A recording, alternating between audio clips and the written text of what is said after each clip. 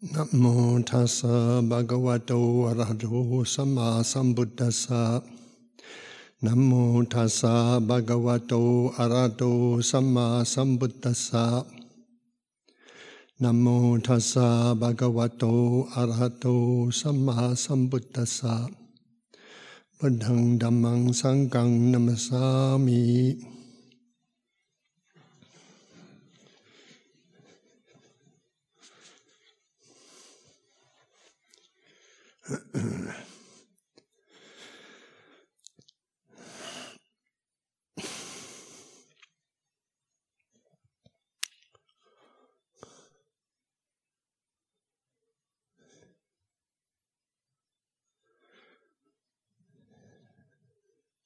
I only realised I was going to give a talk about 10 minutes, quarter of an hour before the meeting, so a bit of an impact to the psychophysical phenomena.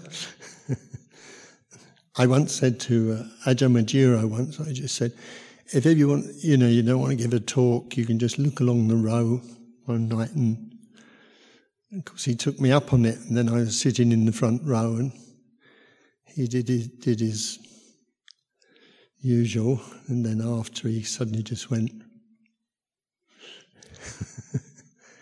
Just quite an impact. I must say, sitting meditating, I'd be lying if I said, oh, I just sat there with a quiet mind, and naturally things come up. You're going to give a talk, but the nature of my mind, I know that. I often say this, if I repeat myself, and I apologise, but I know that if I plan, and then as soon as I sit up here, my mind tends to go into free association very quickly, so I have to really guard my mind.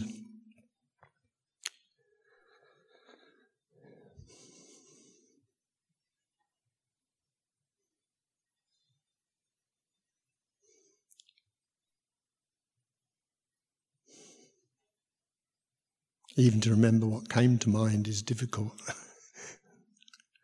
I did reflect a bit earlier about Ajahn Amaro after the Pavarana ceremony. He was mentioning about us asking forgiveness of each other and letting go of the past, and what it is to be in a monastery, the purpose of a monastery.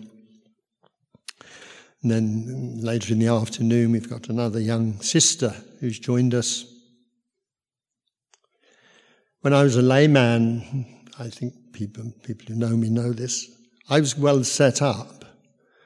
I had money, and I was semi-retired in my 30s, a nice place in the country, no mortgages, my wife was part-time. I was a meditator, so she would go off to work in the morning. She worked in Cambridge in a Royal Society of Chemistry. And so she would just work in the morning. So she'd go to work, and then I'd sit up. I had my own little shrine room and overlooked the countryside. It was very idyllic. So I'd sit up in my shrine room looking out the window and meditating until she came home at dinner time, 12 o'clock. So I had quite an idyllic life. And when I became a monk, when I finally landed up in Sri Lanka, people said, why did you become a monk? You were well set up. You could just sit and meditate all day, and you'll go on retreats. And I managed a few retreats, and it was very nice life. But there was that in me, and this is really for monastics, there was that in me, and I think with lots of people who come into a monastery, there was some desire in me, deep in me, whether it was some innate wisdom that wanted to be outside of my comfort zone. And even before that, when I'd first seen monks and came in contact with Buddhism and then saw monks, there was something intuitively in me that wanted to, had the desire to move in that direction. Because there was something in me that knew, there was work other than sitting there blissfully looking out my window and meditating and going on meditation retreats. There was some other work that needed to be done. I knew I was very very inside, had my own issues, even though I was always quite a jolly, funny, a good sense of humour, lots of friends and things like that. And I can be very funny and things like this. And I used to say to people, we don't realise, he said, a lot of comedians commit suicide because often the comedy is a cover, It doesn't mean that I was a desperate being inside. I was quite a happy person in that sort of sense. So then the opportunity came to become a monk. My children had grown up and things like that. So it's put myself in a position where things were out of my control. And this is where we do learn.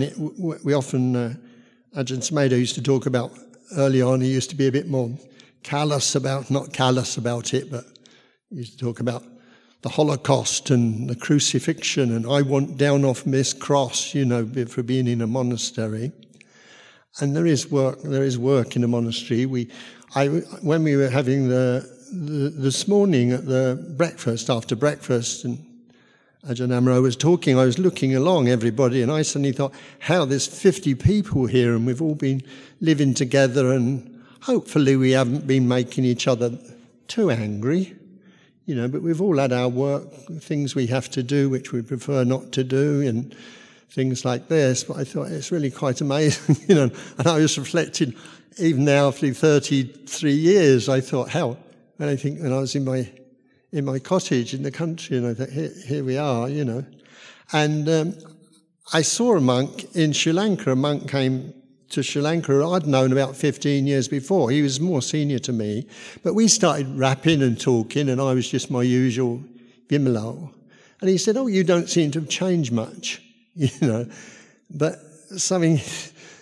And it wasn't a conceit in me or anything like that, but something in me wanted to say, well, my personality, is my personality, I'm not going to be able to shut that off. I've tried to shut that off. It doesn't work,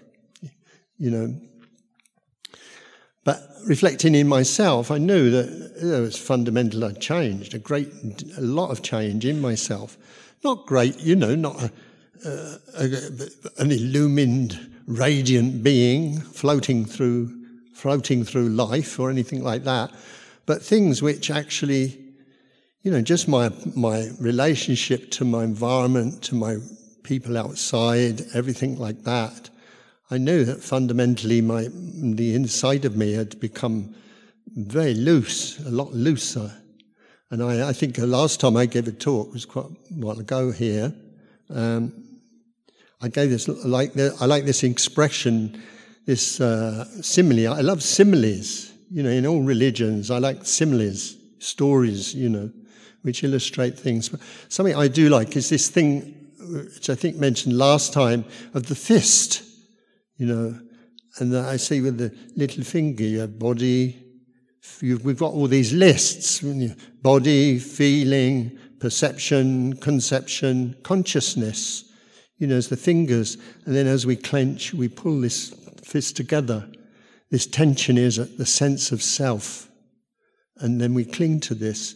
When we even say if you haven't given many talks or something like that, or suddenly something springs a talk on you, watching my mind, I can see that, or someone presses a button or something like that. I see this fist go, and this is sense of self, grips, like this, and coming into a monastery and our work, most of you know all this, I'm sure. We only repeat what we all know anyway in our hearts.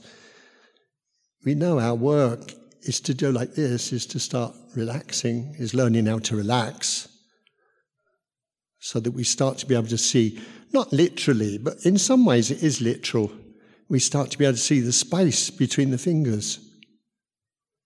Until the time comes, we're still the fingers which create the self, but it's loose, so our personality or who we are or anything like that is still this which creates the self, but there's a looseness in it. So instead of being with this grip thing, we are with how do I put it? we're with the loose kind of bits and pieces. Sometimes some of them look at me myself, and I'm sure other people are the same. Have been meditating a while, they look in their self and they suddenly, it's as if they can't put their finger on their self. Well, they are as bits and pieces. You're a little more than a hologram. It's like a hologram moving around. I mean, you can still grip here and there, enlightened beings, anything like that. You can still grip, but it's this letting go.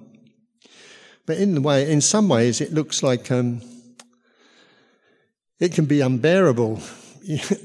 In some ways, it's illustrated. Like there's a lovely Sufi. I remember Ramdas, the Guru Ramdas, years ago, mentioning about grace, from the Christian term grace. And he says, suffering is, Guru said, suffering is grace. We think, grace will be this wonderful thing from God or whoever, Allah, or whatever you like to say. But in actuality, it says suffering is grace, because suffering, pleasure keeps us asleep to the way we're normally thinking of the world or our relationship in the world and ourselves. Whereas suffering is the disconfirmation of that image, forces confrontation. And in that way, it gives us a chance to transcend, to go beyond, to meet that conflict or these tensions and release them. And how do we release them? We can go to lots of books and analysis and read all that. I mean, in the end of the day, we have the faith, as Buddhists, hopefully, we have the faith that awareness, mindfulness, to be aware, to stay with awareness, this is what does it. This is what wears it down gradually. But when you hear, I heard the Sufi, the very lovely Sufi master, and I repeat this one quite a lot because I think it's a lovely one. He points at a candle and he says, see this candle, he says, this candle allows itself to be consumed completely in order to bring light into the world. And if you put your hand near the flame of the candle, you will feel the intensity of the heat that it must endure at times, And I wrote a letter to my brother once, and this is a Wimaloism, not a Sufi mod, this is a Wimalo. But I wrote to my brother in a letter, and I said, we are creatures of the earth. So like the earth, as the same as with the earth, it often takes heat and pressure in order to produce an inner diamond. And this is what often is the case. We often find times in monasteries in life where if we're skillful and we use our awareness skillfully, and we develop this ability just to reflect, not with thinking, not with reading books, but just with the pure fact of observing. And I think Lumpur Dun uses this expression, discerning mind is the way. This is the way. And it is the observing which brings us to intuit mind. To see that mind isn't just something we momentarily have, but it's something else that develops in us. And I say this story with the candle is that the more we allow ourselves to be consumed, then the more we come in touch with the light.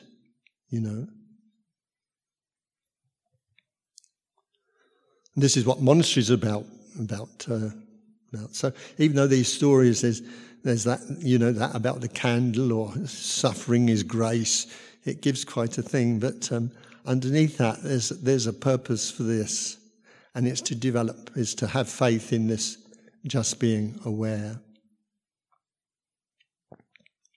Doesn't always work. I mean, we often get blown away. But even when we get blown away, the moment we're aware, we're back again in our practice.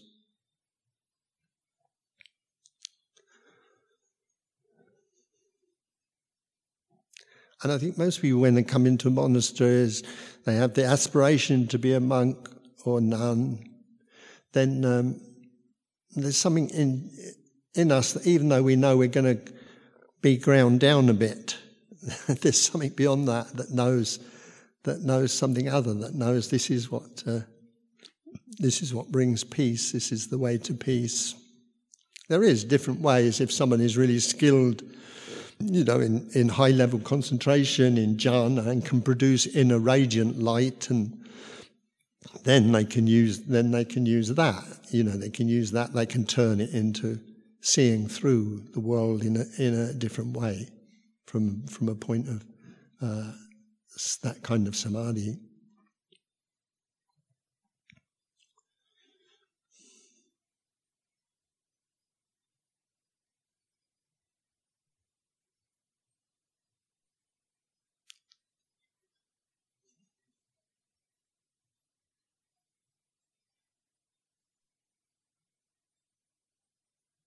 Nothing more to be said, really.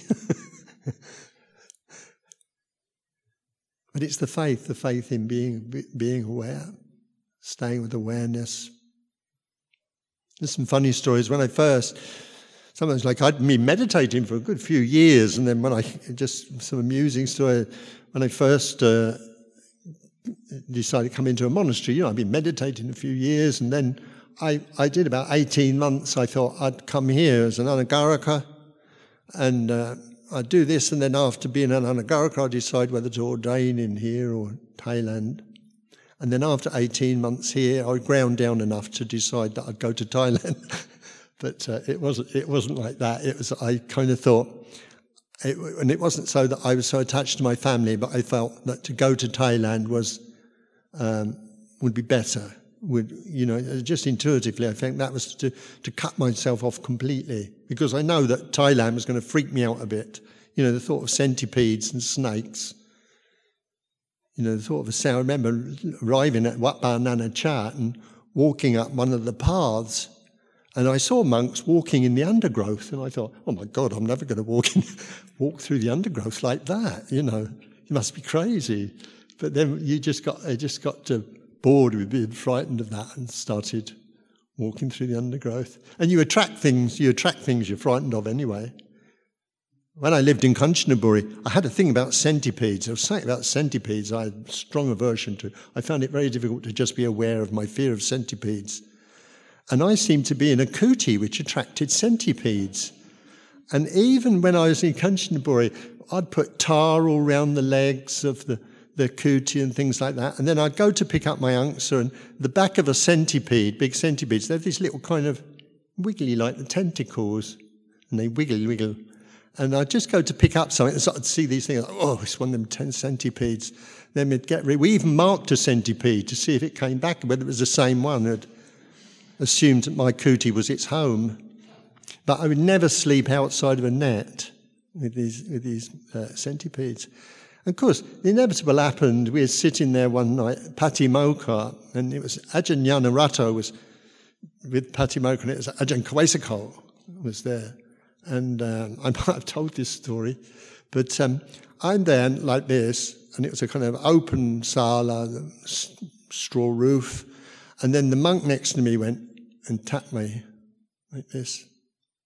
And I looked down, and here I saw just the back bit of a centipede wiggling around, and I thought, oh God, I can remember this. And I put my leg like this, and then I said to Ajahn Kawesako, I just went, and he just said, oh, stand up.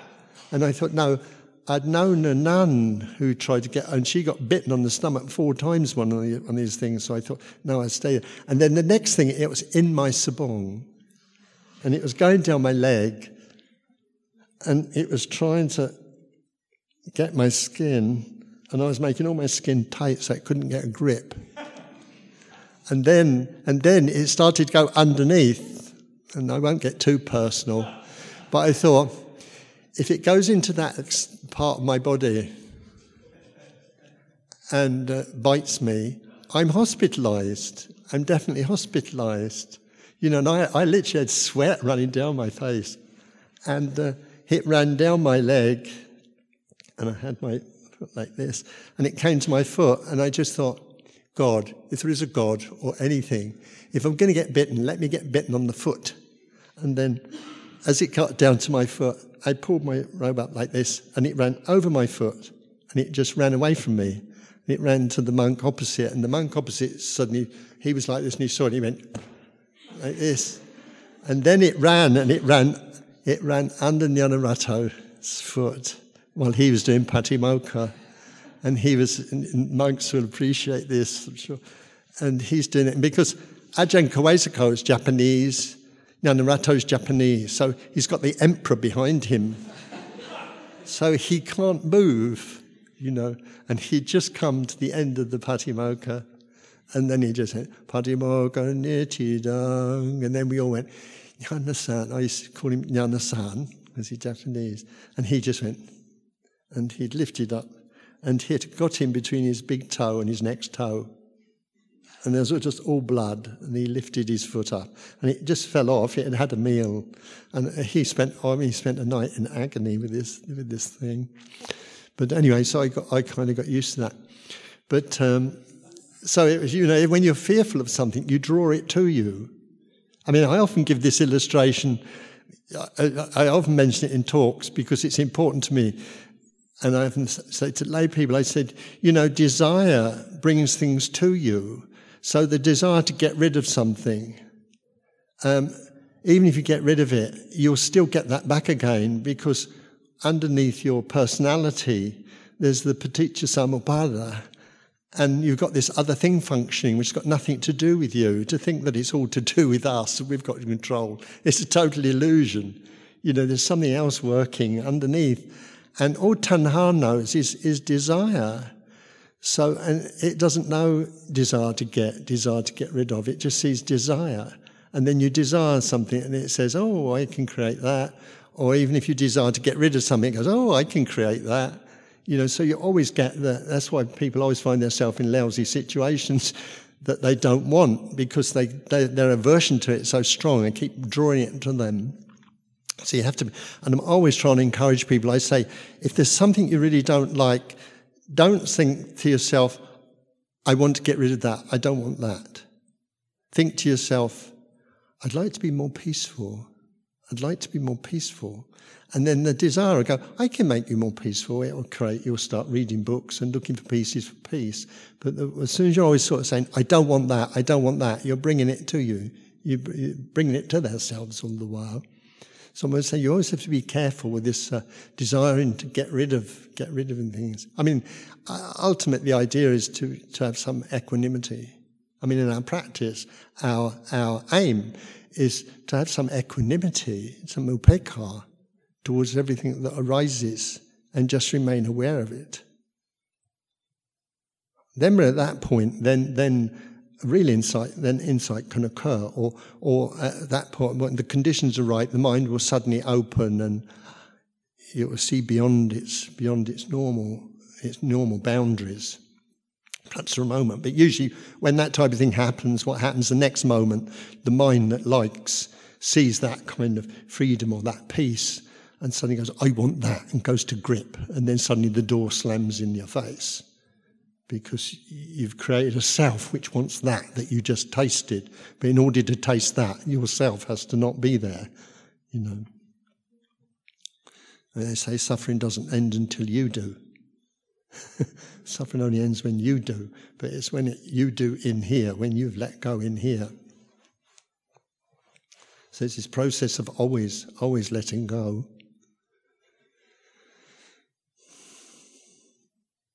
Yeah, I landed up at Nanachat, and of course I'd meditated a long time. It isn't that you're conceited, but you've had children, I'd been a businessman and all this sort of thing. And so I got to Nanachat and I made me an anagarika. And then I sat down in the sala of Nanachat, and suddenly a 7-year-old novice, little Thai novice, had come along. He'd look at me and he'd go, don't put that there, put it there.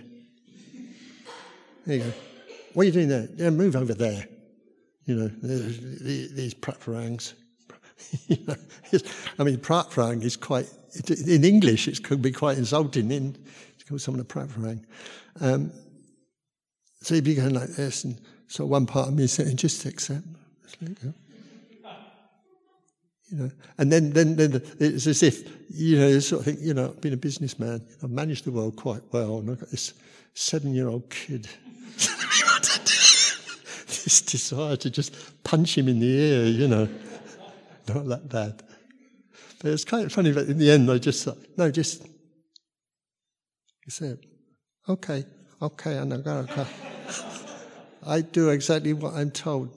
You know, I get all these, invent these ways of doing it. There's a German monk who disrobed after years. I mean, this kind of shows a kind of a wallowing on my side of someone's misfortune, but there's a very tall, good-looking German monk, and he was a salmonaire, and we were making our robes together. He was going to make the best, and he was another one. He'd come along and go, don't put that there, put it there. You know, and then we were making it. He made his Sangati. He said, "My Sangati is going to be the best Sangati," and all that. He's all kind of full of that. And he made this Sangati, and then he had it stored in his kuti overnight. And in the morning, a rat had got in and gnawed a hole in his Sangati. And I remember thinking, you know, I kind of enjoyed the fact that he had to put a patch in his new Sangati. But in actual fact, so I used to think, I'm going to have trouble with this guy, you know. But in actual fact, I mean, this shows what it takes for me to open to somebody, is that it was interesting, we went to a monastery, we were in a remote monastery that was a new monastery, and then he caught malaria, and that area is one of the worst places in the world for cerebral malaria, brain malaria, which is a killer. I've nursed two people with cerebral malaria, and it's not funny when people have got it. It's horrible. And at that time, there was only one drug for it, and people in the village would die of it. So, and this monk was totally panicked by this. You know, the thought that he might have this and wanted checkups. And it's quite funny, is that I always saw him as, up to that point, I'd seen him as really this tough ordering me around, you know, and but in actual fact, once I saw his vulnerability, I suddenly saw this other side of him, which was completely vulnerable, you know. And it was, I get touched now, but my heart burst, you know, towards him. And we became the closest and dearest friends. And after that, whenever we were going to go to another monastery for the Vas or some period, we'd always meet and we'd have a cup of coffee on his kuti, you know, to say goodbye. And then years after he did disrobe, and he came back here, and I felt so sorry for him, because he'd become he was smoking, and he'd become a taxi driver, and, you know, I thought, why didn't he stay as a monk, you know? But gradually, suddenly put myself in that position, you know, from the life that I had. Well, you do retreats, and I used to have a lovely time on retreats. You sit there all day, and my legs, at that time, my knees were really good. So I could sit full lotus 2 hours, no pain, and just sit enjoying the day, basically. But in actual fact, really, where I really learnt was when I was put in positions where you know, I really had to face some stuff. It doesn't mean to say you've got to go looking for trouble. I wouldn't advise people to go off to Kiev you know, or somewhere where there's a war going on just to test yourself. It's not like that. Life brings us enough in our daily life without having to look for problems. But yeah, so it was through that, you know, I really learnt over time. Took a long time in my case, and I'm not finished. You know, it took a long time to gradually learn, and suddenly years after, you suddenly look back and you reflect. You sit and reflect, and you realise, you know, you've changed. You've let go of so much, you know, inhibition and fear, and you know, and try to improve the sides of you which need improving. Not particularly for yourself to show off, but as a consideration for other people, because they have to put up with you most of the time.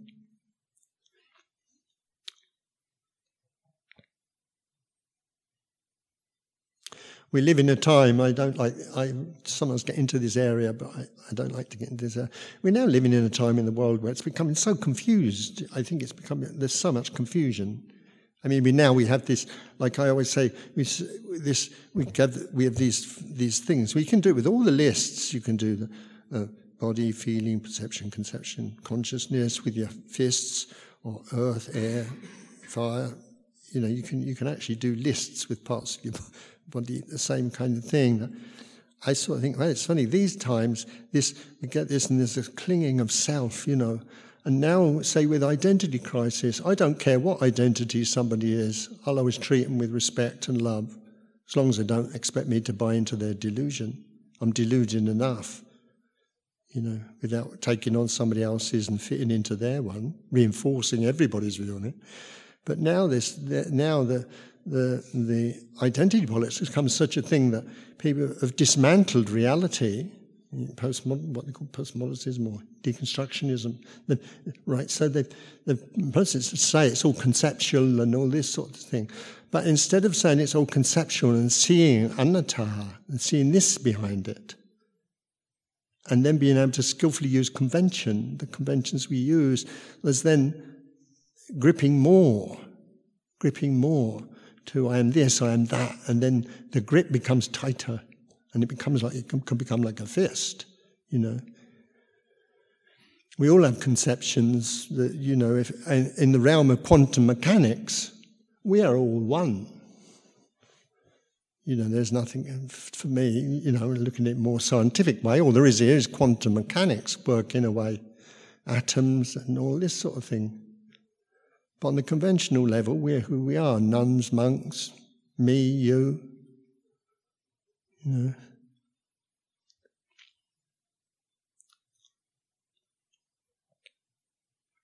It's another thing I use for illustration for our practice, which I think is lovely, and it was something I heard years ago, and I just thought, that's just, to me, might not be for somebody else, but I thought, that's just what practice is to me, just sitting, to be aware. They have this illustration of a tray, a chemistry tray. Then they put a water gobble. You've most probably heard this, some of you. But it's an interesting one. They put a water bubble in it, water, so it mounds up. And then they put an electrode into the water, and then they play. And then what happens is the water, on the top of the water, you get a form, like a tetrahedron, and, some complex form. And then they do that higher. So they do it higher. They make the impulse higher. And then what the water does, it becomes unstable and it starts shaking. And they do this to illustrate, I think, chaos theory, parts of chaos theory, one of these highfalutin theories, that becomes unstable, and then at a certain point it goes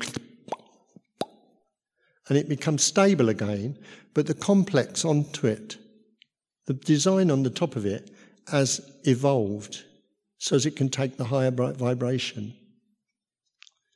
And then when they talk about things like bivocation in nature, they plant a bulb and all the goodness and everything goes into the bulb. See, and the bulb can't contain all that comes in, so the bulb goes and it evolves a stalk and it evolves into a flower. Something like that. But it's absorbing, and it's the bivocation, it's the dividing of cells. When we're conceived, we're the division of cells and we evolve. So for me, when we sit meditation and we sit quietly, or try to, or observe, keep coming back to awareness, then what we're doing is we're going through this similar process. That's why sometimes maybe you sit and suddenly the whole body, they say in Zen, stop talking and thinking, there's nothing you will not be able to know. And like in Rinzai Zen, you have a koan which you can't answer intellectually. So it keeps you right here, it keeps you right there. And you can often feel the body goes through tensions and different things, aches and pains and tensions. The whole thing is purifying. Then at a certain point, there's a release.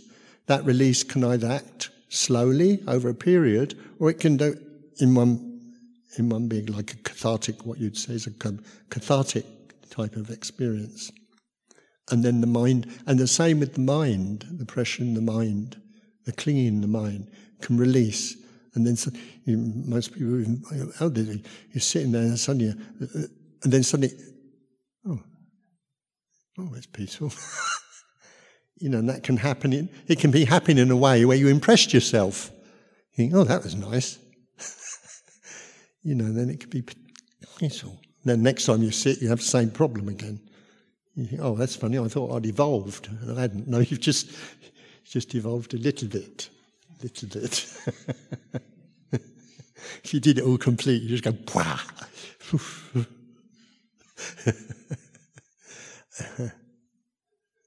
So that to me, this is what the Buddha did to me. He had his life of indulgence, and then he went to the other end and tried every austerities, and then in the end he just decided to carry on walking, doing his arms round in mindfulness. And then he had tremendous parami. So when he's walking down in the middle, discerning mind and being with mind, then he had the parami that he had jhanas and these others. So he whipped all through them. But in the end he then became reflective on the nature of things.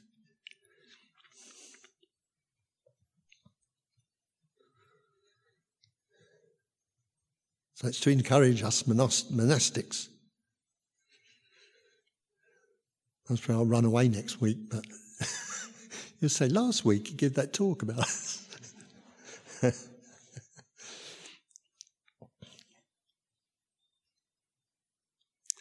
But we're all different.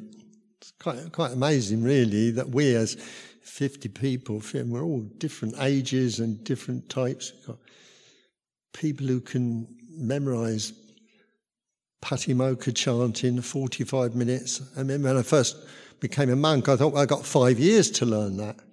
And I've suddenly realised, no, I need about 50 years to learn it, not 5. We did a little Purana chant this morning. I have to have my book. Just for that, 5 lines.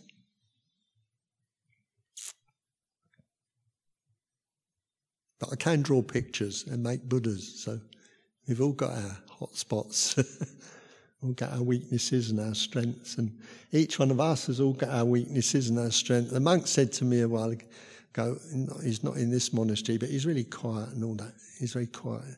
And he's not very practical. And he said to me, he said, oh, you do art? He said, all that. He said, I haven't got anything. He said, I'm useless at everything. And I said, you're very quiet. I said, you're very quiet. It's a quality. You're just not spotting it, I think when people come into monasteries and they're having a difficult time, or their personality is a bit cranky, doesn't fit with anybody else, I think, well, we're all a bit cranky. I'm retreating, and then say, I feel like the odd one out. I always feel a bit odd. I say, yeah, you're completely unique, just like everybody else. We all have these things. So I offer you this little reflection.